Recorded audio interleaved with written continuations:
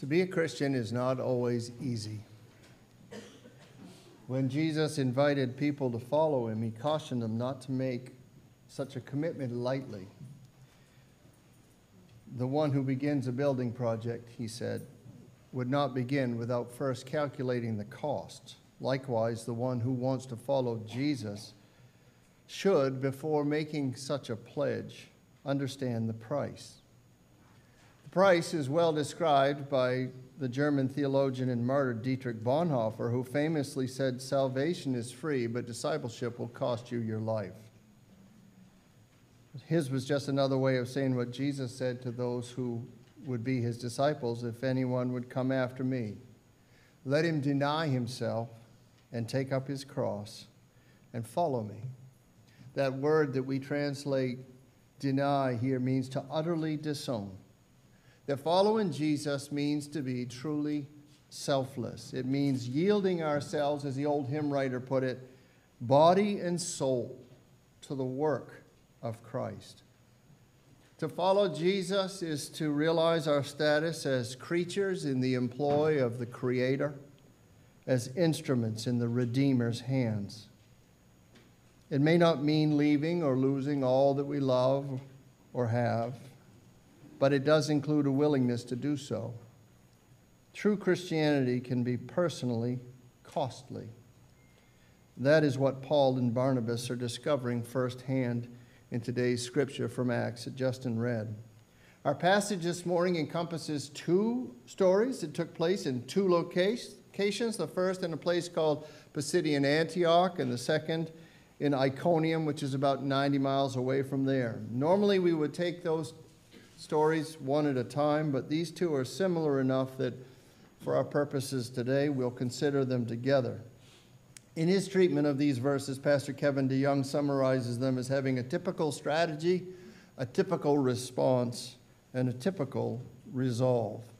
Both have the same main characters. We're studying Acts. We're at the beginning of the first missionary journey involving Paul and Barnabas. Both involve the faithful preaching of God's word to mixed audiences, and both record how the word of God was received. Let's pray. Our Father, we come before your word humbly, in need, desiring always to hear your voice. Speak to us through your word, we pray. Give us ears to hear and hearts to change. We pray in Christ's name. Amen. So in both Pisidian Antioch and Iconium, Paul and Barnabas are on this same mission. They are preaching the Lord Jesus. That's what the church in Antioch had commissioned them to do through the Holy Spirit. They are preaching the Lord Jesus. They are sharing the good news of the salvation that is available in Jesus Christ. And that is what evangelism is. We talked about it a little bit last week. It is bearing witness not to our story. We don't have to worry about our story, not just our encounter with the Lord, but evangelism is bearing witness to his story, to the story of Jesus, to the story of the birth, life, death, and resurrection of Jesus, to the simple message of salvation that we find in Romans chapter 10, verse 9. If you confess with your mouth that Jesus is Lord and believe in your heart that God raised him from the dead, you will be saved. In both settings, this is what Paul and Barnabas are speaking about. And in both settings, they're speaking to Jews and to Gentiles. And in both settings, a portion of the audience is receptive to the message that they are bringing, the message that we know now as the gospel. In Pisidian Antioch, some of the people came to faith in Jesus, and they begged Paul and Barnabas to come back and tell them more. That's where we left off last week, that idea of, every preacher wants to preach in such a way that people will say, "Come tell us more," instead of, "Is he done yet?"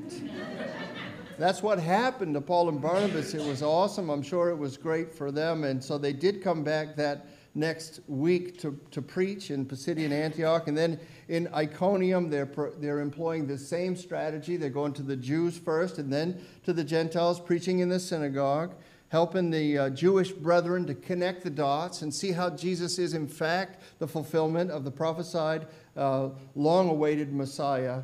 We read there that they spoke in such a way that a great number of both Jews and Greeks believed. So they're having some amount of success. We have seen this truth throughout the book of Acts. Acts is a book where the truths that we are meant to learn, the principles that are there, they just continue to spiral up and up, up and up and up. You get to see them again and again and again. I guess it could get a little bit repetitive, except for the fact that God is just amazingly doing what God said he would do, building his church. And it's always great to see that come true, right? It's always great to see the word of God come to be.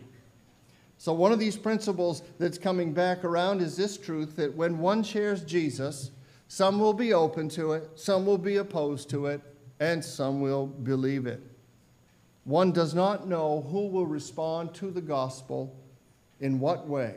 And so we share the good news of Jesus Christ, and we trust, as chapter 13, verse 48 indicates, that those whom God has chosen to save, as many as are appointed to eternal life, they will believe. In both settings, some do believe, and in Pisidian Antioch, this newfound salvation is a cause of great rejoicing, a cause of great celebration. And why would it not be? You realize this, I hope you do, friend, that when one sinner repents, heaven rejoices. Do you know that is true? When one sinner repents, heaven rejoices. We read about that in Luke chapter 15. That's a chapter, a famous chapter in the Bible. It's a chapter about lost and found. And if you've ever lost anything valuable, then you know what a joy it is to find it. And if you've ever been lost, you know what a relief it is that someone found you. Lost and found. Those are words that we understand very well from our human experience. Then they are words the Bible uses to describe the human condition.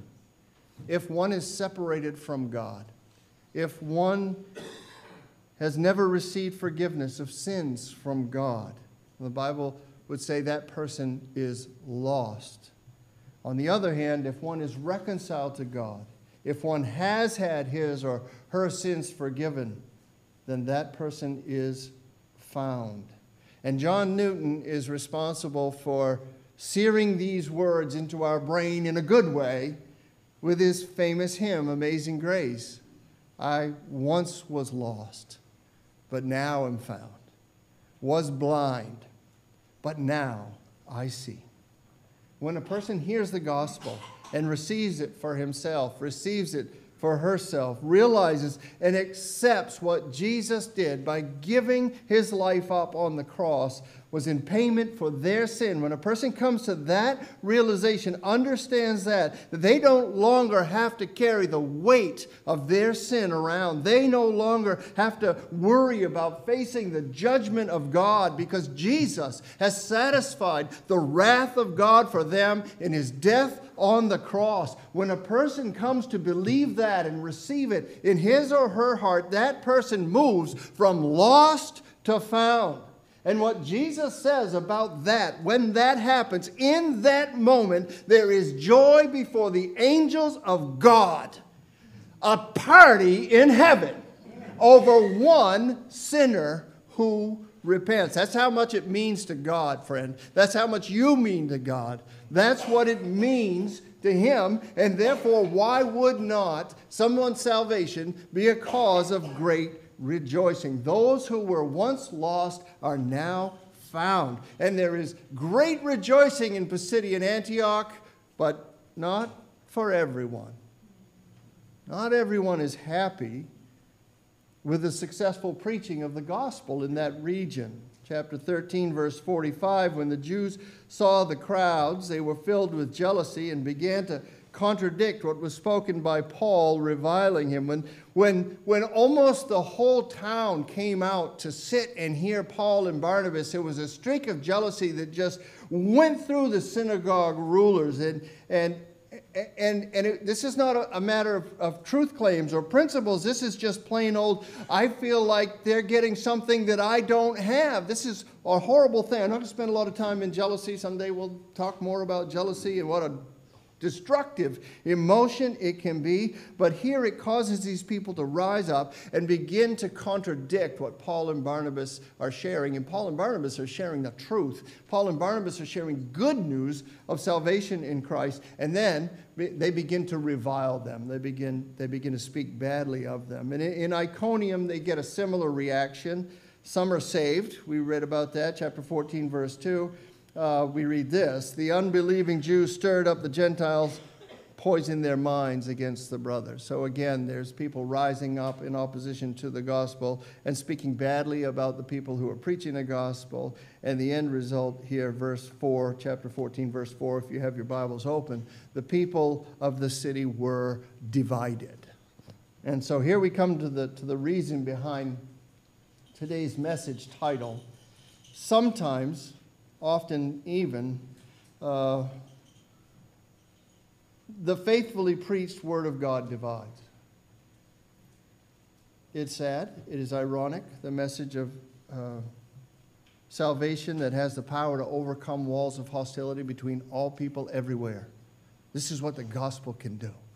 The gospel can bring people together. It can overcome hostility between all people anywhere. And yet it's somewhat sad and ironic that sometimes the gospel itself is responded to with hostility. And for lots of different reasons, many and varied reasons. Some will not in any circumstance accept the truth of who Jesus is and what Jesus has done. You can preach till you're blue in the faith. They will not hear. And sometimes people aren't even just resistant to the truth about Jesus. They become downright angry about it and even violent. And as we move deeper into this book of Acts, we're going to have occasion to visit some of those many and varied reasons. Again, I like to get into them a little bit, but I didn't want this sermon to go on and on and on. Actually, I want to kind of keep us really focused on one thing. I just want to hang around one obvious truth today, because I guarantee you they'll have opportunity to bring these other ones will come up, okay? I just want us to understand that the result of preaching Jesus can be division. That if you're faithful in holding to Christ, you may, through your words and through your actions, experience division. Now, let me ask you, should that be a surprise to us? It really shouldn't. I don't know. We humans have a great penchant for denial, don't we? So we think if we do everything right, and if we put it out there right, and if we're kind, and if we're gentle, and if we're gracious, and we do all this stuff right, everybody's just going to fawn over it, and they're going to go, oh, that is so wonderful, that's so beautiful, that's the way it should be, oh, praise God. It doesn't work that way. But we shouldn't be surprised that sometimes when we share the gospel, it will result in divided houses, divided hearts, divided groups. We shouldn't be surprised, because when Simeon held the baby Jesus in his arms in Luke chapter 2, in Christ's dedication in the temple, we read this. He said, behold, this child is appointed for the fall and the rising of many in Israel, and for a sign that is opposed, and a sword will pierce through your own soul also. He's talking to Mary. You know where that sword came from. So the thoughts from many hearts may be revealed. Simeon, right out of the gate, said, this one is going to be for rising and falling. He's going to be a sign that some will oppose. In Luke 12:49, Jesus said, I came to cast fire on the earth, and would that it were already kindled. I've come to cast fire. And in the 10th chapter of the book of Matthew, we read Christ's words, do not think that I've come to bring peace to the earth. I have not come to bring peace, but a sword. For I have come to set a man against his father, and a daughter against her mother, and a daughter-in-law against her mother-in-law, and a person's enemies will be those of his own household. That's what Jesus said. These are the words of Jesus.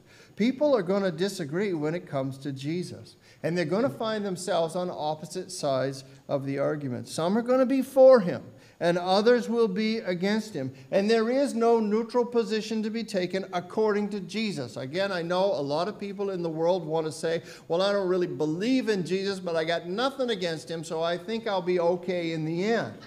And Jesus is kind of saying, you shouldn't hedge your bets this way, because if you're not for me, you're against me. Those are not my words. That is not how I drew it up. Those are Jesus' words. That's what he says. You're either for him or you are against him. And that is exactly the way people are. In the two cities that we are looking at today, where the gospel is preached, we find this exact typical response. Some are for and some are opposed to Jesus. I want to just call our attention to this only today, really, is I want it to be an encouragement for you that when you determine to share Christ, you are not surprised at those who receive him and rejoice. It happens. Nor should you be taken aback by those who reject him and revile you. Some people are going to be so grateful that you love them enough to share Jesus.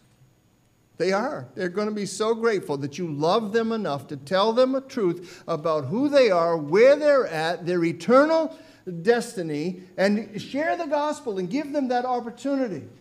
And say, don't you want to live forever? Some people are going to love you for that. And guess what? Some people are going to hate you for it. That latter consideration, being hated for one's allegiance to Jesus, is part of the cost of discipleship. Are you willing to be hated for the cause of Christ? Are you willing to be reviled to stay true to what you believe? If you have even a scant understanding of the history of Christianity, you know that persecution has been the reality from the beginning of the church, but it hasn't been our reality in this country, has it? It's been kind of an abstract concept to be persecuted because you love Jesus and say so. It's not been part of our reality. We didn't grow up this way. But, beloved, it's becoming part of our reality. And are you ready for it? And will you stand firm when it starts to really, really cost you something to align yourself with Jesus Christ? I want you to look around and I want you to be prepared. We really do live in a post-Christian world that only revival will reverse. The only hope we have of changing that is God graciously sending a revival. It is a post-Christian era that we live in. We live in a post-Christian nation. Would you ever have thought it? We really do live in a society that once embraced historical biblical values and now is increasingly hostile to them. And we really do need to have reasonable expectations about this to know how it is that we should live faithfully in such an environment so that we can continue to boldly hold firm and proclaim the Word of God. Whether it is received and appreciated or railed against. Dr. Heath Lambert is a senior pastor of First Baptist Church in Jacksonville, Florida. He's been in that role since 2017. Recently, the media in his area has publicized First Baptist Church's statement on biblical sexuality. They got a hold of it because one of the church members shared it while they were working on it. And so the media got a hold of it, and Dr. Lambert's been doing a lot of interviews and fielding a lot of calls and talking to a lot of people. He reports that the most common reaction they've received so far is shock. Some are in shock that a Christian church would describe any limits on biblical sexual expression. Any limits. Others, he said, are in shock that if a church believes in those limits, it would actually say so. In a recent article in response to what they're going through in Jacksonville, Lambert wrote, every church out there has a position regarding LGBTQ plus issues. He details 4 possibilities. He says some churches are open and affirming. They embrace the LGBTQ plus lifestyle. He writes, that's different than an embrace of LGBTQ plus persons. It is an embrace of what they do. It is an embrace of their sin. Churches that are open and affirming embrace the sinful lifestyles of sinful people. The upshot of being a church like this is that the world loves you. When the secular media does stories about the LGBTQ plus community, they protect you and they project you in a favorable light, and you get to look loving and kind. Other churches, he says, are cautious and quiet. They believe what the Bible says about human sexuality, but they don't talk about it. They don't want to make waves. They don't want to appear unloving. They don't want to seem legalistic. They don't really want to stick their head out of the foxhole, so to speak, for fear of the fire that they'll draw if they do. A third type of church Lambert calls faithful and loving. A church is faithful and loving when they stand on everything the Bible has to say about the sinfulness of human sexuality, and when they also stand on the grace of Jesus Christ that exists for all sinners.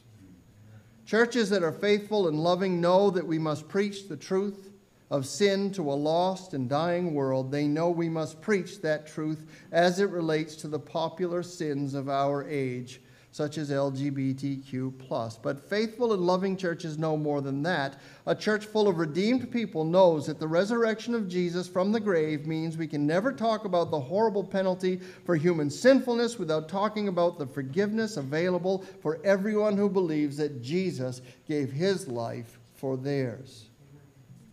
A fourth type of church, he notes, is judgmental and rejecting. This church wrongly places people caught in specific sins in a different category from other sins, seeing them as more separated from God than other sinners.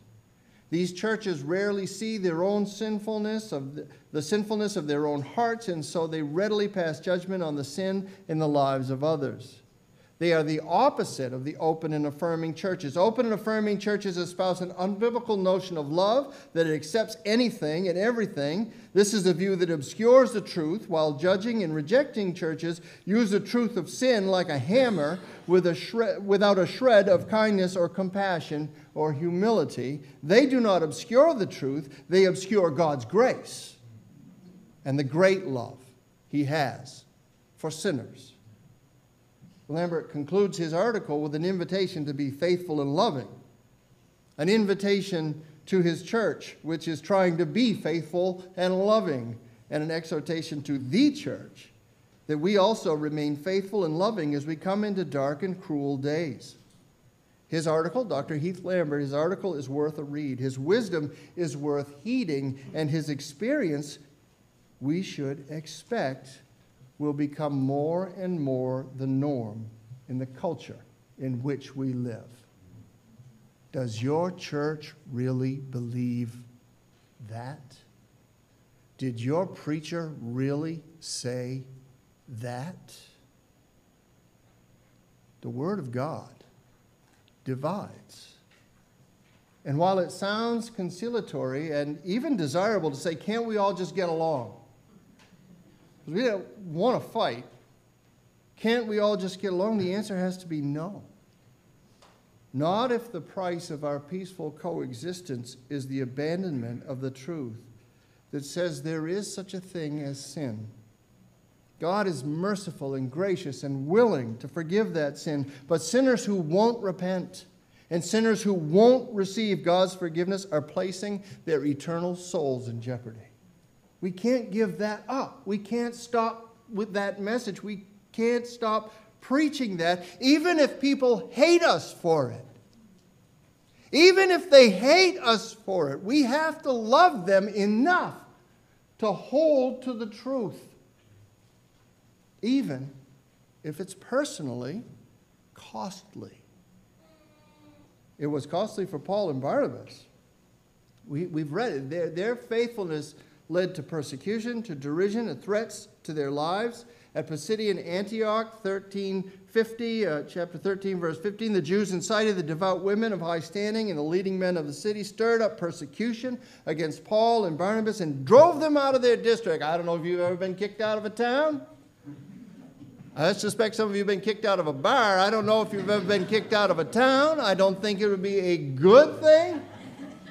I don't think it would make you feel good to be disinvited from a region, which is what happens.